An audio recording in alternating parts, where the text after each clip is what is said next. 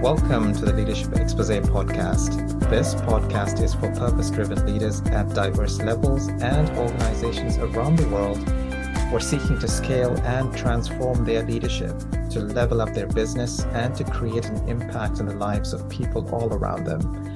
Business and boardroom topics, trends, innovation, transformation, and the intersection with leadership is the focus. We enable success. I'm your host, Stephen Paul. In this episode, we meet Cory Lee Cannon. He's a Major retired U.S. Army Reserve working as the Command Knowledge Leader at United Nations Command, Combined Forces Command, and United States Forces Korea in South Korea. Cory brings diverse leadership experience and accomplishments within and outside the military.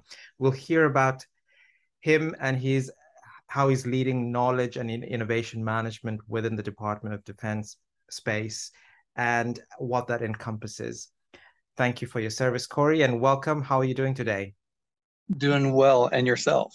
Wonderful, wonderful. You know, just before we started this podcast, Cory, we were exchanging where we're based, and as you know, I'm here in London, UK. What about you? Do you want to share where you're based?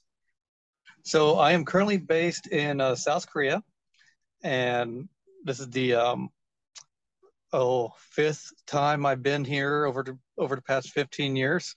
Korea has pretty much became my second home. But this time around, I'm actually here as a government civilian, as a command knowledge manager for the three commands, as you mentioned. Wonderful, wonderful. How are you enjoying the country and the city? It's not your I mean, it's wonderful here. Yeah. In fact, we have a nice, good, sunny blue day here. So. Yeah. You know what? We're also having a wonderful morning here on a Tuesday. It's sunny, but we're also approaching winter, even though it's officially fall. Cory, we're keen to hear about your personal, your professional journey. You've been in the service. You're now in a civilian role, but keen to hear about your journey and your intersection with all the things that you've accomplished. So go for it. Okay, so I started off my military career in the United States Marine Corps back in 1998. And was an enlisted enlisted Marine at that point in time, doing field radio operations. So basically, I was the guy walking around with a big antenna on my back saying, "Shoot me first." And then in 2002, transferred over from the Marine Corps to the Army, where I then became a transportation officer at that point in time, and where I spent the rest of my military career in the realm of logistics.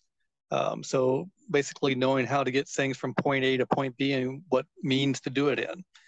But during that time, I also picked up an additional role as a knowledge manager. So basically on how commands make decisions and what ways, forms, and places to do that in. And did everything from collaboration environments, common operating pictures, community of practices. Those things begin to spring up during that period of time when I was in the military. And also development of decision-making tools came about during that time too. So being able to find information, make sure it's in the right format for commanders to make decisions upon. Did that until I retired back in 2019 as a major, and transitioned over from the green suit to the blue suit. So went from military to government service at that point in time, where I stuck with the knowledge management realm. For those who don't know, knowledge management focuses around 4 pillars. Those 4 pillars are people, process, organizational culture, and tools, whether those be digital tools, analog tools, doesn't matter, tools are tools. In fact, people are tools in some aspects. But being able to use those four pillars to drive towards either a collaboration effort, so you got the whole of staff effort on things, or drives towards more of a decision-making process. So did that for, well, I'm still doing that now, and help write the DoD definition for knowledge and knowledge management. I've been working on trying to develop the future, the way the future construct for knowledge management should look like within the DoD space, as well as whole of government on what knowledge management can do for other departments and agencies across the whole of government aspect as well. Mm. And Cory, you were mentioning about developing this framework for decision making, the knowledge management, and so forth. At the time, were you in the field doing this, and was it just specifically for the areas that you served, or was it much more wider? So it was for the commands that I served under while either deployed or back at the home station. Because within the DoD space, knowledge management is relatively new. It really took off back in around 2008. So we're not even, we're just barely a little over 10 years into this. But in terms of actually developing a career path and the way on how to do knowledge management effectively, we're still, into young stages of all this. This is something that will evolve over time as technology improves, as the way we communicate improves, the way we do business improves. So will knowledge management on how we do things. So, and Cory, is this your focus now in terms of knowledge and innovation management? And you mentioned, it encompasses the people, the processes, the cultural aspects as well, and all the tools, digital or otherwise. Is that your primary focus now, and looking to embed that across the organization, I'll call it? Yes, and it is my primary focus on that, especially within those four pillars. I am currently also a PhD student at Bangkok University there in Thailand, trying to get my PhD in knowledge and innovation management. Amazing. Yes, so great program down there. Can't say enough good things about them, but that's been my whole focus, at least for the past 5 years has been my focus, is the whole knowledge and innovation management piece of all this. It used to be just knowledge management, but if you look at knowledge management holistically, the output of knowledge management is innovation. Yeah. So is looking at how innovation also plays a role in decision-making processes and everything. Yeah. So tell us a little bit more. I mean, like how would you, and we've talked about broadly, people, processes, organization, but the application of knowledge and innovation management within an enterprise, whatever that might be, business or otherwise, military or command forces, whatever that might be. How do you see that being applied in practical terms? So the way I see it applied in practical terms is by first looking at people. Do we have the right people in the right place to be able to drive decisions or to drive information for the organization? If not, let's make sure we get the right people in those right places.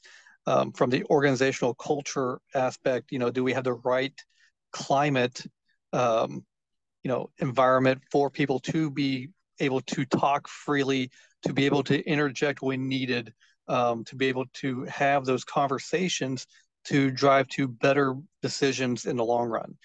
Processes, make sure your processes are codified, make sure it's something that's repeatable, make sure it is um, able to be, something that people can actually agree to run through that process. And it's not a long, laborious thing that at the end comes out to, um, a either a non-decision or able to come back with a negative aspect of that process.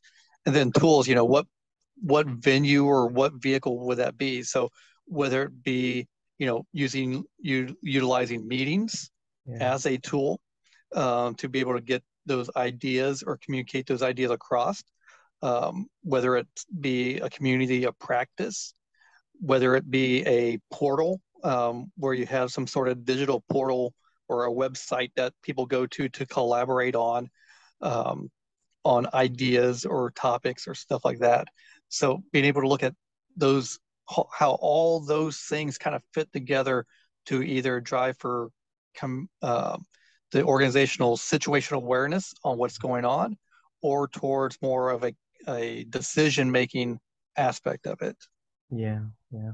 And do you feel that, or in your experience, do you feel that culture also plays a big role in influencing some of these changes? Because ultimately, you're making, I mean, all of this, or most of it, leads to decision making. Whatever process that you're putting in place, knowledge management, innovation, and so forth.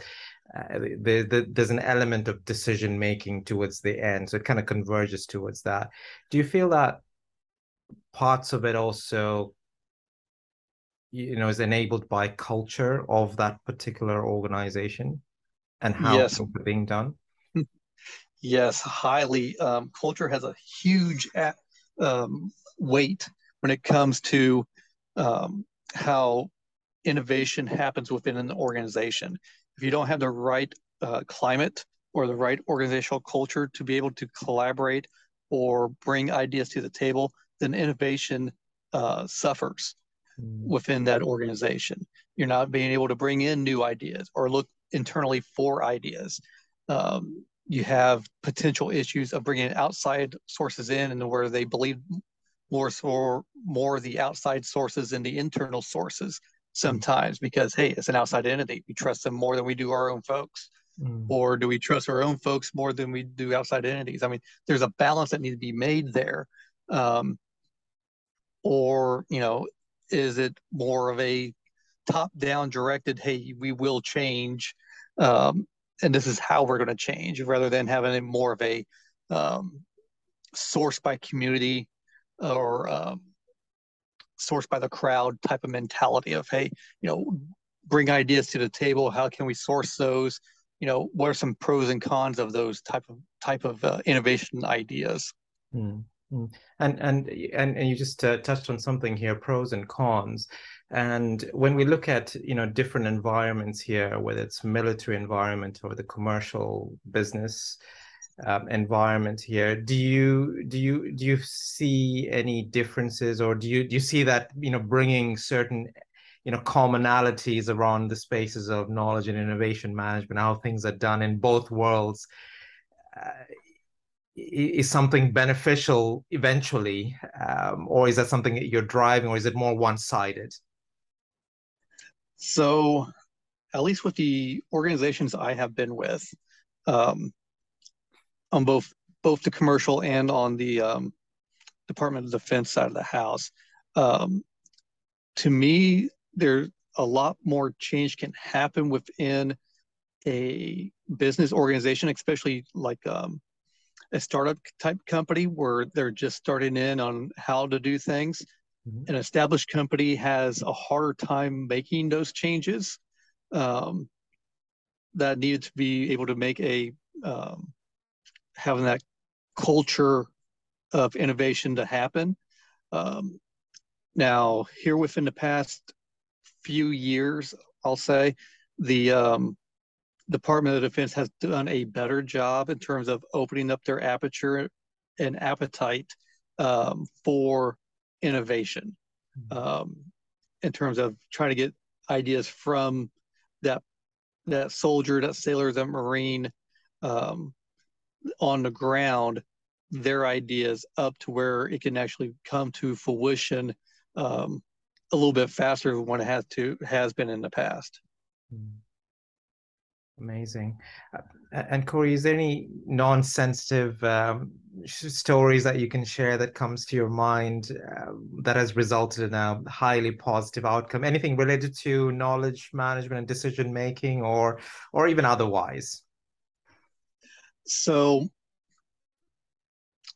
so I would say a good news story, in terms of decision making processes, within the within a couple of organizations I've been in, um, is that actually having a set process for on how decisions are made. So establishing set meeting times and setting meeting topics that feed into other meetings that have more of a decision authority over them before you get to that CEO or command level, um, final decision maker on that particular topic. We find that when we do that type of construct, it kind of refines the topic quite a bit. It actually gets to the heart of what the true decision that needs to be made. Mm. And on top of that, it kind of gives the CEO or that commander time to provide that, their wants, their needs, their desires, or their influence into the process as well.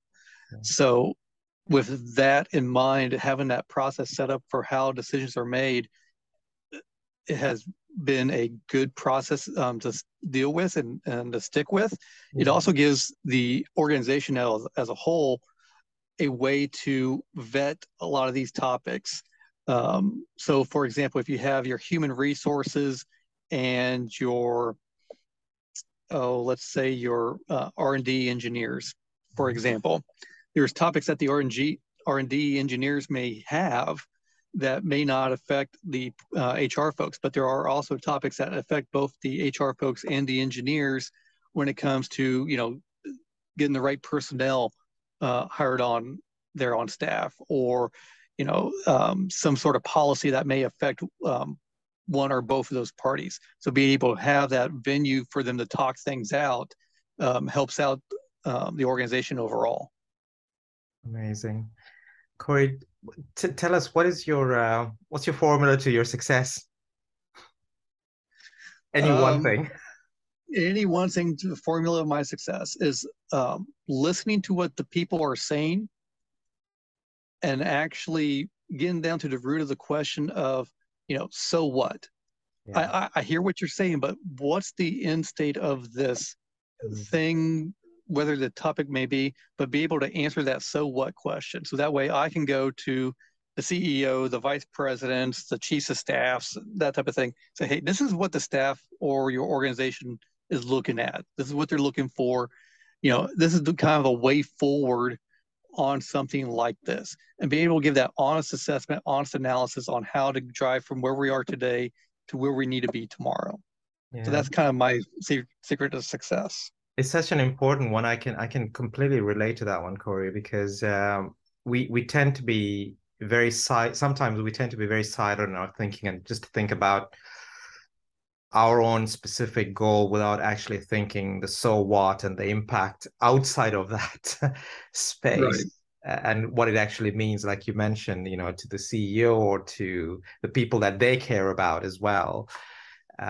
So if one thinks a little bit more by asking that question, and so what, then it becomes a lot more broader and it makes it a little bit more understandable across the board. So I can completely align to that one. And that's differently brilliant. I mean, aside from innovation and knowledge management, any other important topics or challenges that you're seeing these days that would impact business leaders, whatever environment that might be, whether it's in the military, outside the military? So I think one of the things that's been coming up, at least the past few years within um, the whole government space, is this aspect of data to decision. Mhm. Um, so to be able to use data and find ways to use data appropriately to drive towards decisions um, later on. So one of the things that I'm actually looking at currently is how do we implement that within a military structure? And do we have the right people, the right processes already in place to do stuff like that? Um, or what do we need to do to make that happen? So that's kind of one of the things that I see, at least within the whole of government, is being able to look at data differently, um, and being able to say, hey, yeah, this is the way we need to view data from here on in, or hey, this is get away from the PowerPoint slides and go more dashboard is the other major thing I see is, how do you look at data through a dashboard rather than on a PowerPoint slide? Mm. If something happens here and now, that data changes. For example, financials. Financials change on a second by second basis. Doesn't Mm. matter if you're dealing with budgets or bit currency or what they are. There's always changing in the financial realm. Yeah. How do you display that? How do you brief that? Those type of things. You know, people are so used to doing static display, slides on Mm. that type of thing. But when you really need to brief it, hey, this is where we're at right now on the budget at this point in time. Yeah. How do you drive decisions past that point? Yeah. Yeah. It's a real time information, real time insights, and the ability to interpret that and make those decisions, as you said, rapidly or in real time, as opposed to Correct. something that has been prepared from a while ago, because Correct. things are moving so quickly. Yeah, absolutely. I can completely relate to that one. Cory, tell us about you. What does a day in the life of Cory look like these days? Morning to Let's evening. see. Well, first things first, got to have my coffee. So, I mean, Yeah.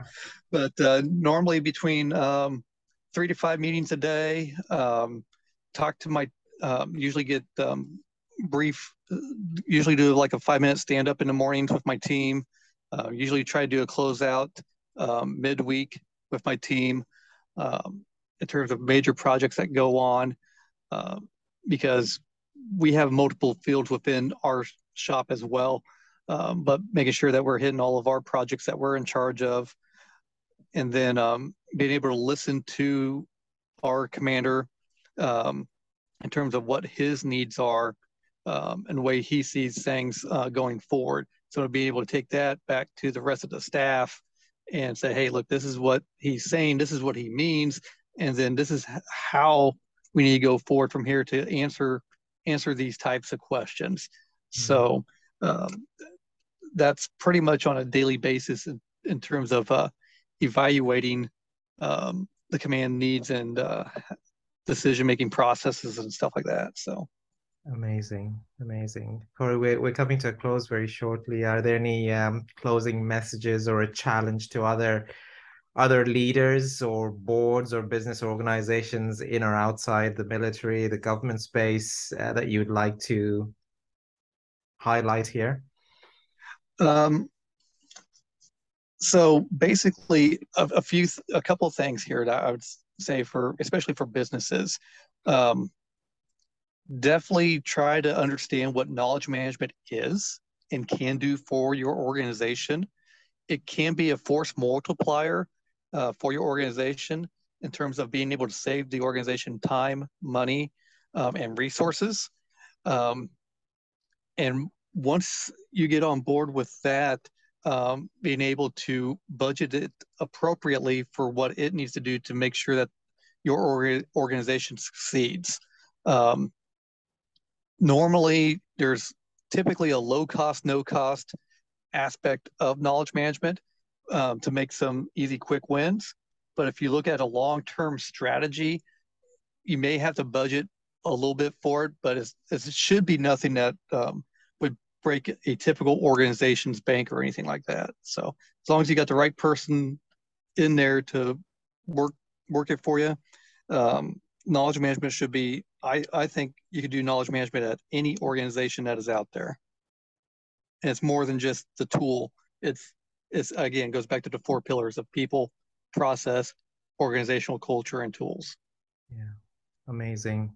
Those are such important pillars that any organization at whatever stage that they might be, going through to adopt and to embed as well. No, thank you very much, Cory, for being with us today and for sharing your journey, but also those great insights around knowledge and innovation management. Thank you very much.